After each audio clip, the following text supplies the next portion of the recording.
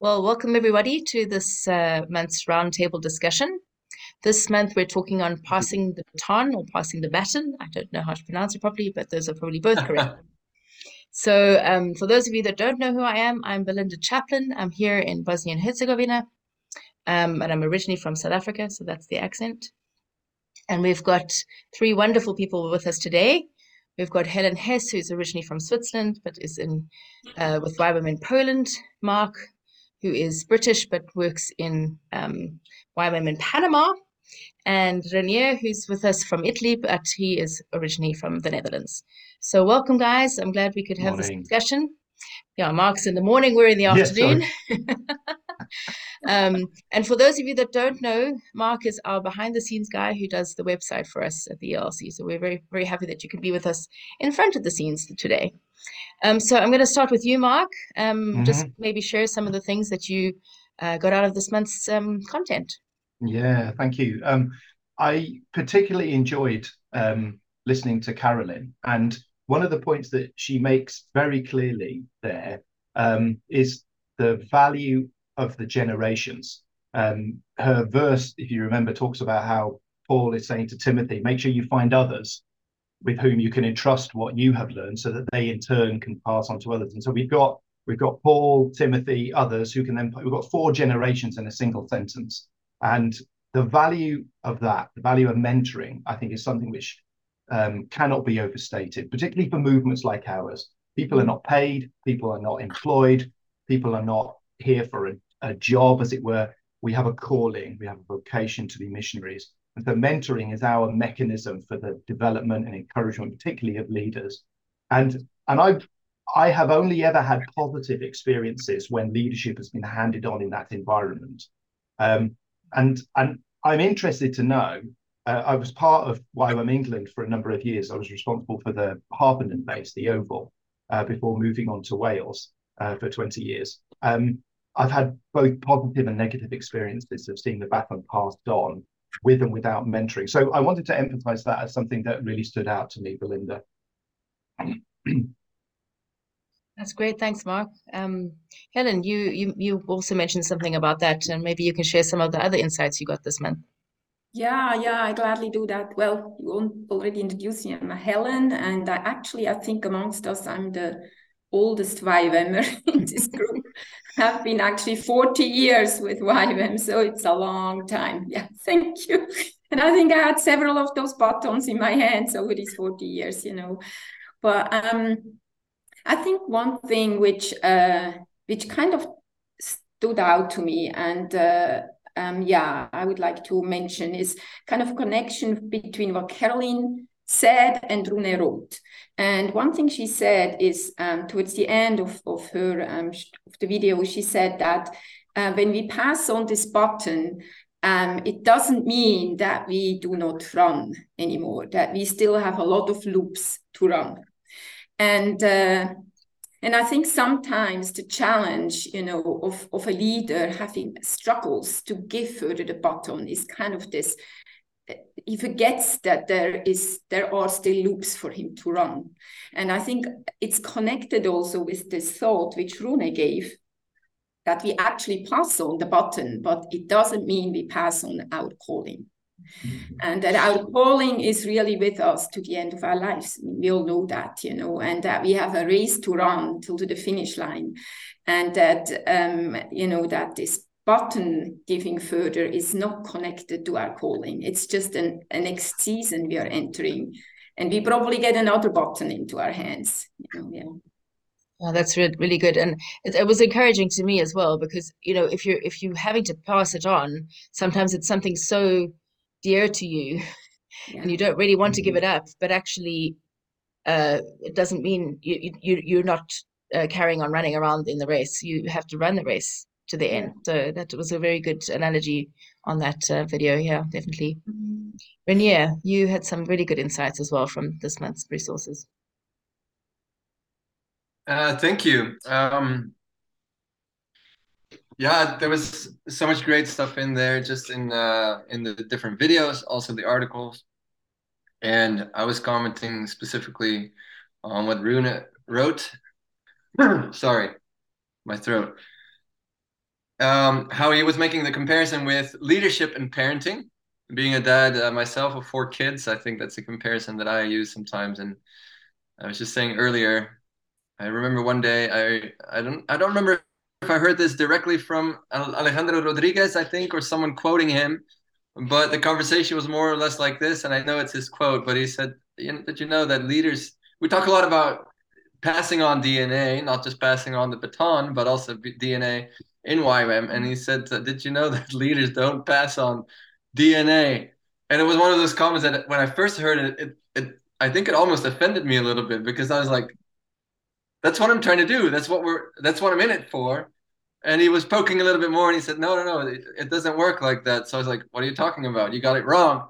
And he said, "Fathers and mothers do." And of course, the moment he said that, it made so much sense. So I love that comparison that really also, I think Carolyn was talking about one of her reflections. She was asking all kinds of people for feedback. And she said one of the things that comes up a lot is that in the people that she mentors, that they're saying there's a lack of spiritual parenting with biological parents, but also in the church, in the body of Christ. And so his comparison with parenting, I think, is really powerful. And then I love the example that he said there's no right time for transitions. That you can't have a right time even for leadership growth in that sense. And the comparison that he makes with, I think you mentioned, a baby starting to crawl, which was very relevant because just last night we had some friends over with a 9-month-old baby, and some people had, made some comments like, "Oh, they're not crawling yet." And I remember those because we have 4 kids and we went through those. And one other parent says like, "Oh, my baby was crawling at time," and another parent says, "Oh, your kids are so fast." And comparison is just not very helpful with that. In fact, our oldest daughter, she never crawled. She just went straight from sitting on her butt, and she scooted a little bit like this to walking. And the point that he was making, Rune, was, saying there is no right time. There's no clock that we can set to, okay, now you're ready for the next step, because it's so personal. It depends on so many elements, the community, the people around it, and it's pretty typical for an oldest child, apparently, to start with those steps a little bit later because they have more hands to be carried around and to be passed from one parent to the next. And so there's so many things that play into that. And I love that picture that there's no right time because it gives us grace. And we can say like, okay, maybe it wasn't perfect. Someone else mentioned that. I think it was Judy.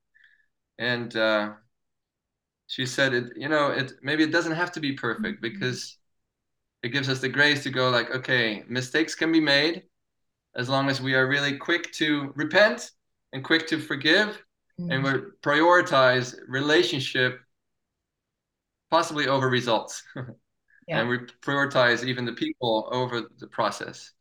And of course, the process is important, but prioritizing really just hearing each other, making time for each other, committing to relationship over results. No, that's exactly right. I love what Judy said about when someone asked her how, was asked how to do transition, and they said very carefully. And that's exactly the timing. You need to kind of process, everything needs to be done well, but just, once you've started the process, it's very difficult to kind of stop it. And I like what she added. She said very carefully, and she said, and I would add very prayerfully. And I think that's the key, starting with God, starting the process with just soaking it in prayer. And I think that's the key with all of these transitions. I want to go back to some of what you were saying, Mark, about the mentoring, and your sort of experience when it worked well in a mentoring environment. Maybe you could just speak more to that a little bit. Yeah, I can. It was something I'd never experienced before coming into YWAM properly. There was this whole sort of experience of having someone saying, "Hey, I see something in you. I'm calling it forth."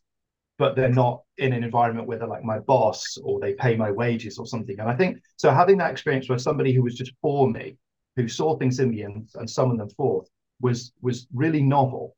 And one of the things that I didn't realize at the time, and this was alluded to in one of the contributions, was sometimes people see in you stuff that you don't see yet. So there was the example of that person who they'd known for 2 years that they were going to be the person that succeeded them, but they didn't say that straight away because the person wasn't ready to hear it. But when the time came, the person had grown up in that 2-year mentoring relationship and had had an experience which brought them forth into it well. And I think for me, when I was working in Harpenden, it was the last thing on my mind to want to be involved in base leadership. I had my own sort of agenda. But because I had loving and, I'll be quite honest with you, quite provoking and frank leaders who were not afraid to tell me the truth in love, but yet who also were for me and loved me. When the time came to take some responsibility in leadership there, I found myself wanting to do that in the environment of having somebody who had my back. And here's the thing, they also moved slightly out of the way. So instead of it doing this with the person over me, they moved sideways and became a sort of a sideways cheerleader. And again, I'd never experienced something like that. I always imagined everyone just sort of went up a notch and everyone followed. And when this person got out of the way and made some room for me, the honor that I felt in my spirit, I didn't have language to describe it. I was in my 20s, but the honor that I felt as I look back on it was very profound. And it gave me an environment in which to try new things. And it worked very nicely. And I have always tried to ensure that mentoring is part of my life, whether I am being mentored, whether I'm with others who are being mentored, or whether God gives me the opportunity to mentor others, this sort of constellation model of mentoring.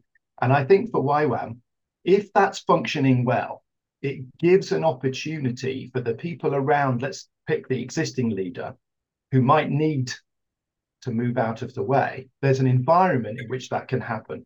Paul himself was able to move out of the way to allow Timothy to come up. But Timothy was not without his struggles. He was young and people looked down on him, and there were one or two other things in his life. But Paul became his sort of greatest cheerleader.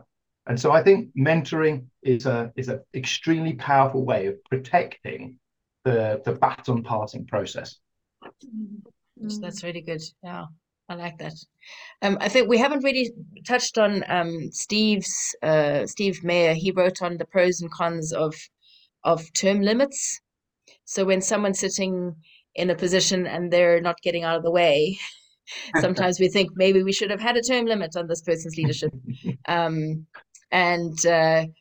But yeah, so there's the pros of that, and that they will have to move on, but there were also cons where, like I think Helen, you touched on earlier about people not having that institutional knowledge passed along. So maybe you want to talk a little bit about that, Helen, like just what is important when the transition is happening, how to do that well. You mean to do the passing on well? Yeah, yes. and that passing on of the history and the knowledge. Yeah. Oh, okay. I really also enjoyed what Judy wrote. Actually, I just another thing, just shortly beforehand. What I really enjoyed also how when she shared that story about that leadership team meeting for a long time and processing, and then also almost being ready to give it further. But then one of the leaders, I think it was the main one, just had this check inside of him that I don't think it's their time yet. And they all were so in tune with one another and with God that they stopped. And, I found that was very profound what she shared, So, yeah. So, I mean, what I would like to just, share is kind of in my experience, what I sometimes miss when this baton or this leadership is giving further is, and maybe it's connected also with the strong emphasis in YWAM of hearing God's voice. I mean, it's something, it's one of our DNAs, that we take the team or the leader we mentor really back into those important moments in the past when God spoke, and share it with him and share the stories with him. I mean, I'm so thankful of having some of those storytellers like Alakimov or others in our mission, who tell the story. and take them into their story, into this story, and share it with them, and excite them what was in the past, and then from the past to the present into the future, and just really show him that that we have a God of the past, present, and future, and it's all connected with one another. And sometimes, just because we are so a little bit now and hearing now from God, it's sometimes this what God did in the past, which it's all connected, kind of gets lost. So yeah, that's the one thing. And that was one thing that was a con on Steve's list, of just that passing on of that institutional knowledge, or if someone goes too quickly, there's no time to do that properly. So that was a good point that he made, just to make sure that we do pass that on. Reinier, I'm going to call you my champion baton passer, because I think you not only had the baton passed to you, you passed it along to someone else in YWAM in Amsterdam. So maybe you want to share some insights that you've had from actually practically doing it, how it sort of worked out in that. Yeah, I think I can't remember who, but I think it was in one of the videos that someone mentioned, we can learn from, I think Judy, from other people's experience. And what I like even more is learning from other people's mistakes. So you can you can learn from my mistakes. No, thinking back of that, I've just felt so honored. Actually, Carolyn is a part of our community in Amsterdam.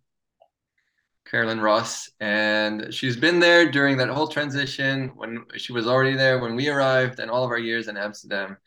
And part of our leadership team, Judy, is Floyd McClung's sister, and so we know also, and just even seeing her face gives me so many amazing memories. And honestly, also one of the challenges, I think, with that is it's both a huge blessing, but also challenge to then pick up something that was created long before you. And there definitely is a sense of, or maybe an expectation, unspoken expectation, my expectation, other people's expectations. Yeah. Trying to fill Floyd McClung's shoes, or others that have gone before us, that would have been impossible. We were worried about it. It's like we froze a little bit. Are we back? Yeah, the internet. We're back. We hear you. We can hear you. We just have to mention for everyone watching that he's in Italy, and apparently Italy is one of the worst nations in the world for internet. So we tried really hard to get good internet, but this is as good as it's going to get. So, but keep going. I thought it was Mark first, but then everybody froze, and then I realized it was me. No worries. Just keep going. My apologies for that.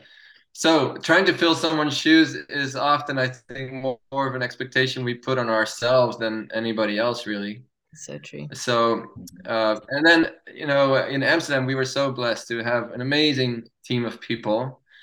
One of the names we mentioned earlier, just before this talk, also was Steve Ashworth. And as we were going through that transition, he was there as an interim leader. And one day he came into our leadership meeting, and he said, God spoke to me quite clearly, and he said, I'm just here to help the next generation into the saddle. And I just felt so honored to be a part of a movement where that really is the attitude and the heart of, the generations, lifting each other up, cheering each other on. And yes, we talk about championing young people, but really one of our leaders in Amsterdam also, Jim Mellis, he challenged us one time, because sometimes servant leadership is a little bit abused, I think, as well, the term, or misunderstood. And he said, really, it isn't just about servant leadership, but he said we're serving one another. And so sometimes the understanding can then be, the leader's just serving everybody, but no, we're all serving each other. And that's really just an amazing thing to see and witness. And so in Amsterdam, that was quite a beautiful process, having people like Carolyn Ross and Steve Ashworth and so many others around to say, here we are, just lean into us as we help you move forward.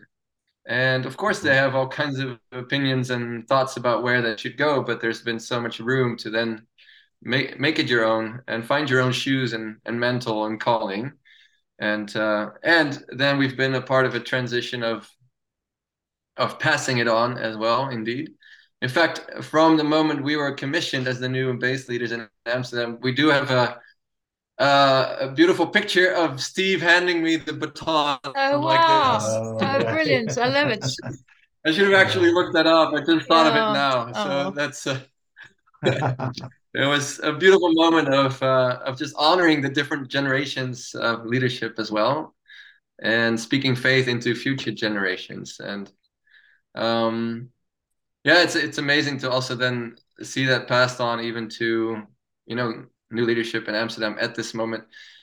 You commented also on Steve Mayer's article. Yeah. And I was just thinking about a few thoughts about that. I do think it's obviously there's a little bit more technical terminology in there, and but I do think it's something that that challenges us and needs to challenge us. And it made me think of a comment I once heard from, I think, Marcus Steffen. He said, you know, it's when you go to a family and you ask someone, show me your family, they're not going to grab a marriage certificate, but they're going to grab a family photo.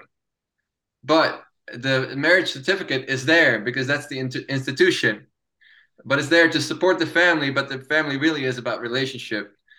But you need the institutionalized aspects to actually build a level of trust and foundation for those relationships.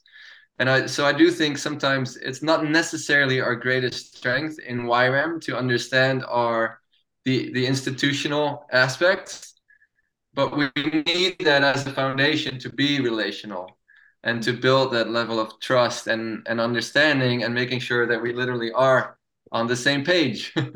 And yeah, and within that, even what he said about the 5-year term, that challenges me because I need to talk to our team about this. In this later, oh, we just started spring. I was going to say in the spring, but this spring in May, it will be 5 years that we arrived in Italy. No. And so you said 5 years is a Wow. good term.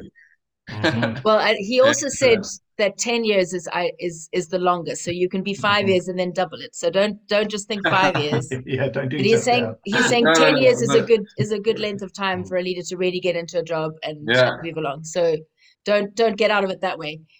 And I wonder if I could interject something there, Yeah. actually, Belinda. Yeah, please, Mark. Because Yeah. in the mid-90s in England, in YWAM England, we were in the privileged position of having a large number of staff, and we were growing, and we just had operating locations coming up and so on. But we were reaching the point where a number of leaders had sort of hit the ceiling, and there wasn't anywhere else for them to go to. And this actually created a bit of a crisis in our relationally sort of based operations, because they didn't know where to go.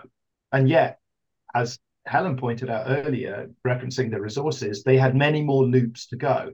And actually it was a tough moment because they wanted to get out of the way, but they didn't know where to go. And it wasn't that they were intentionally holding others back, but that actually was the net result. Because they were occupying these positions, nobody could take on new responsibilities. And we ended up having to ask the Lord about it. And for the first time in YWAM England, at least, this term of elder began to come up. And we really tried hard to honor that word of the Lord to us. And the amazing thing was that I think particularly in my mind as sort of 20, 30-year-old, an elder to me was this sort of old person who sort of flitted around the edges and kind of stopped in with the odd wise word and then sort of returned to retirement.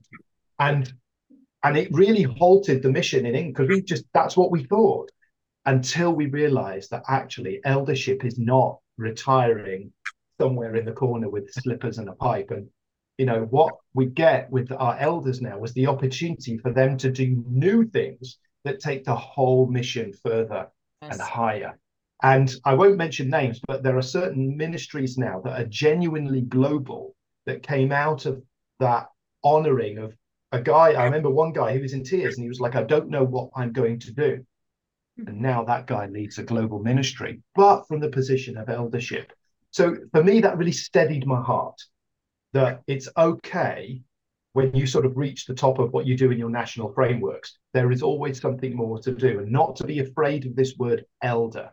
It doesn't mean retired grey hair. It means that you have wisdom to be able to inject back into the, if you like, the structural, which Steve references very clearly, but yet still have your opportunity to do new laps.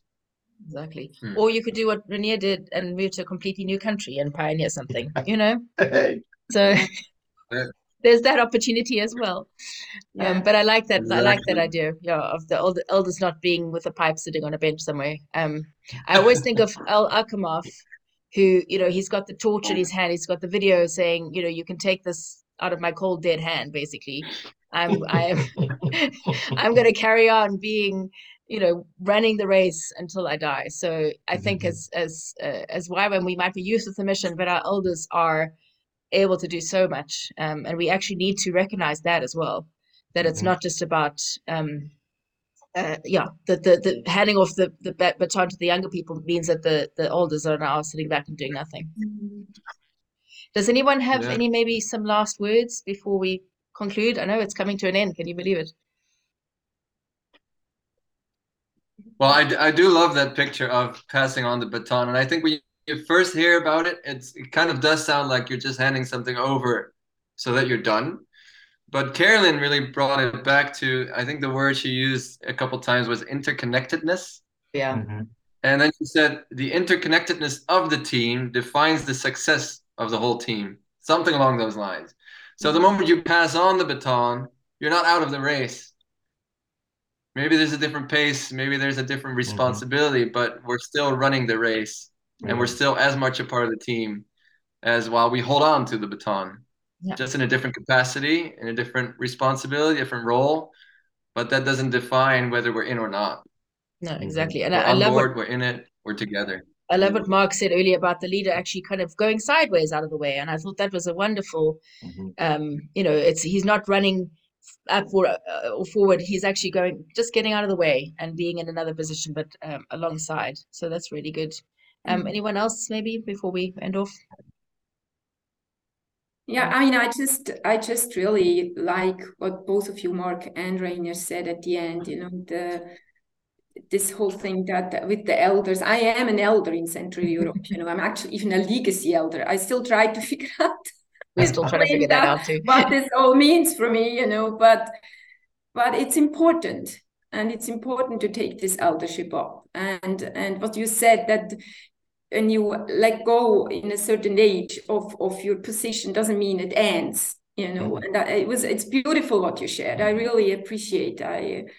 I think, and now this one man has a total new global ministry, embracing it. It's wonderful, so I think,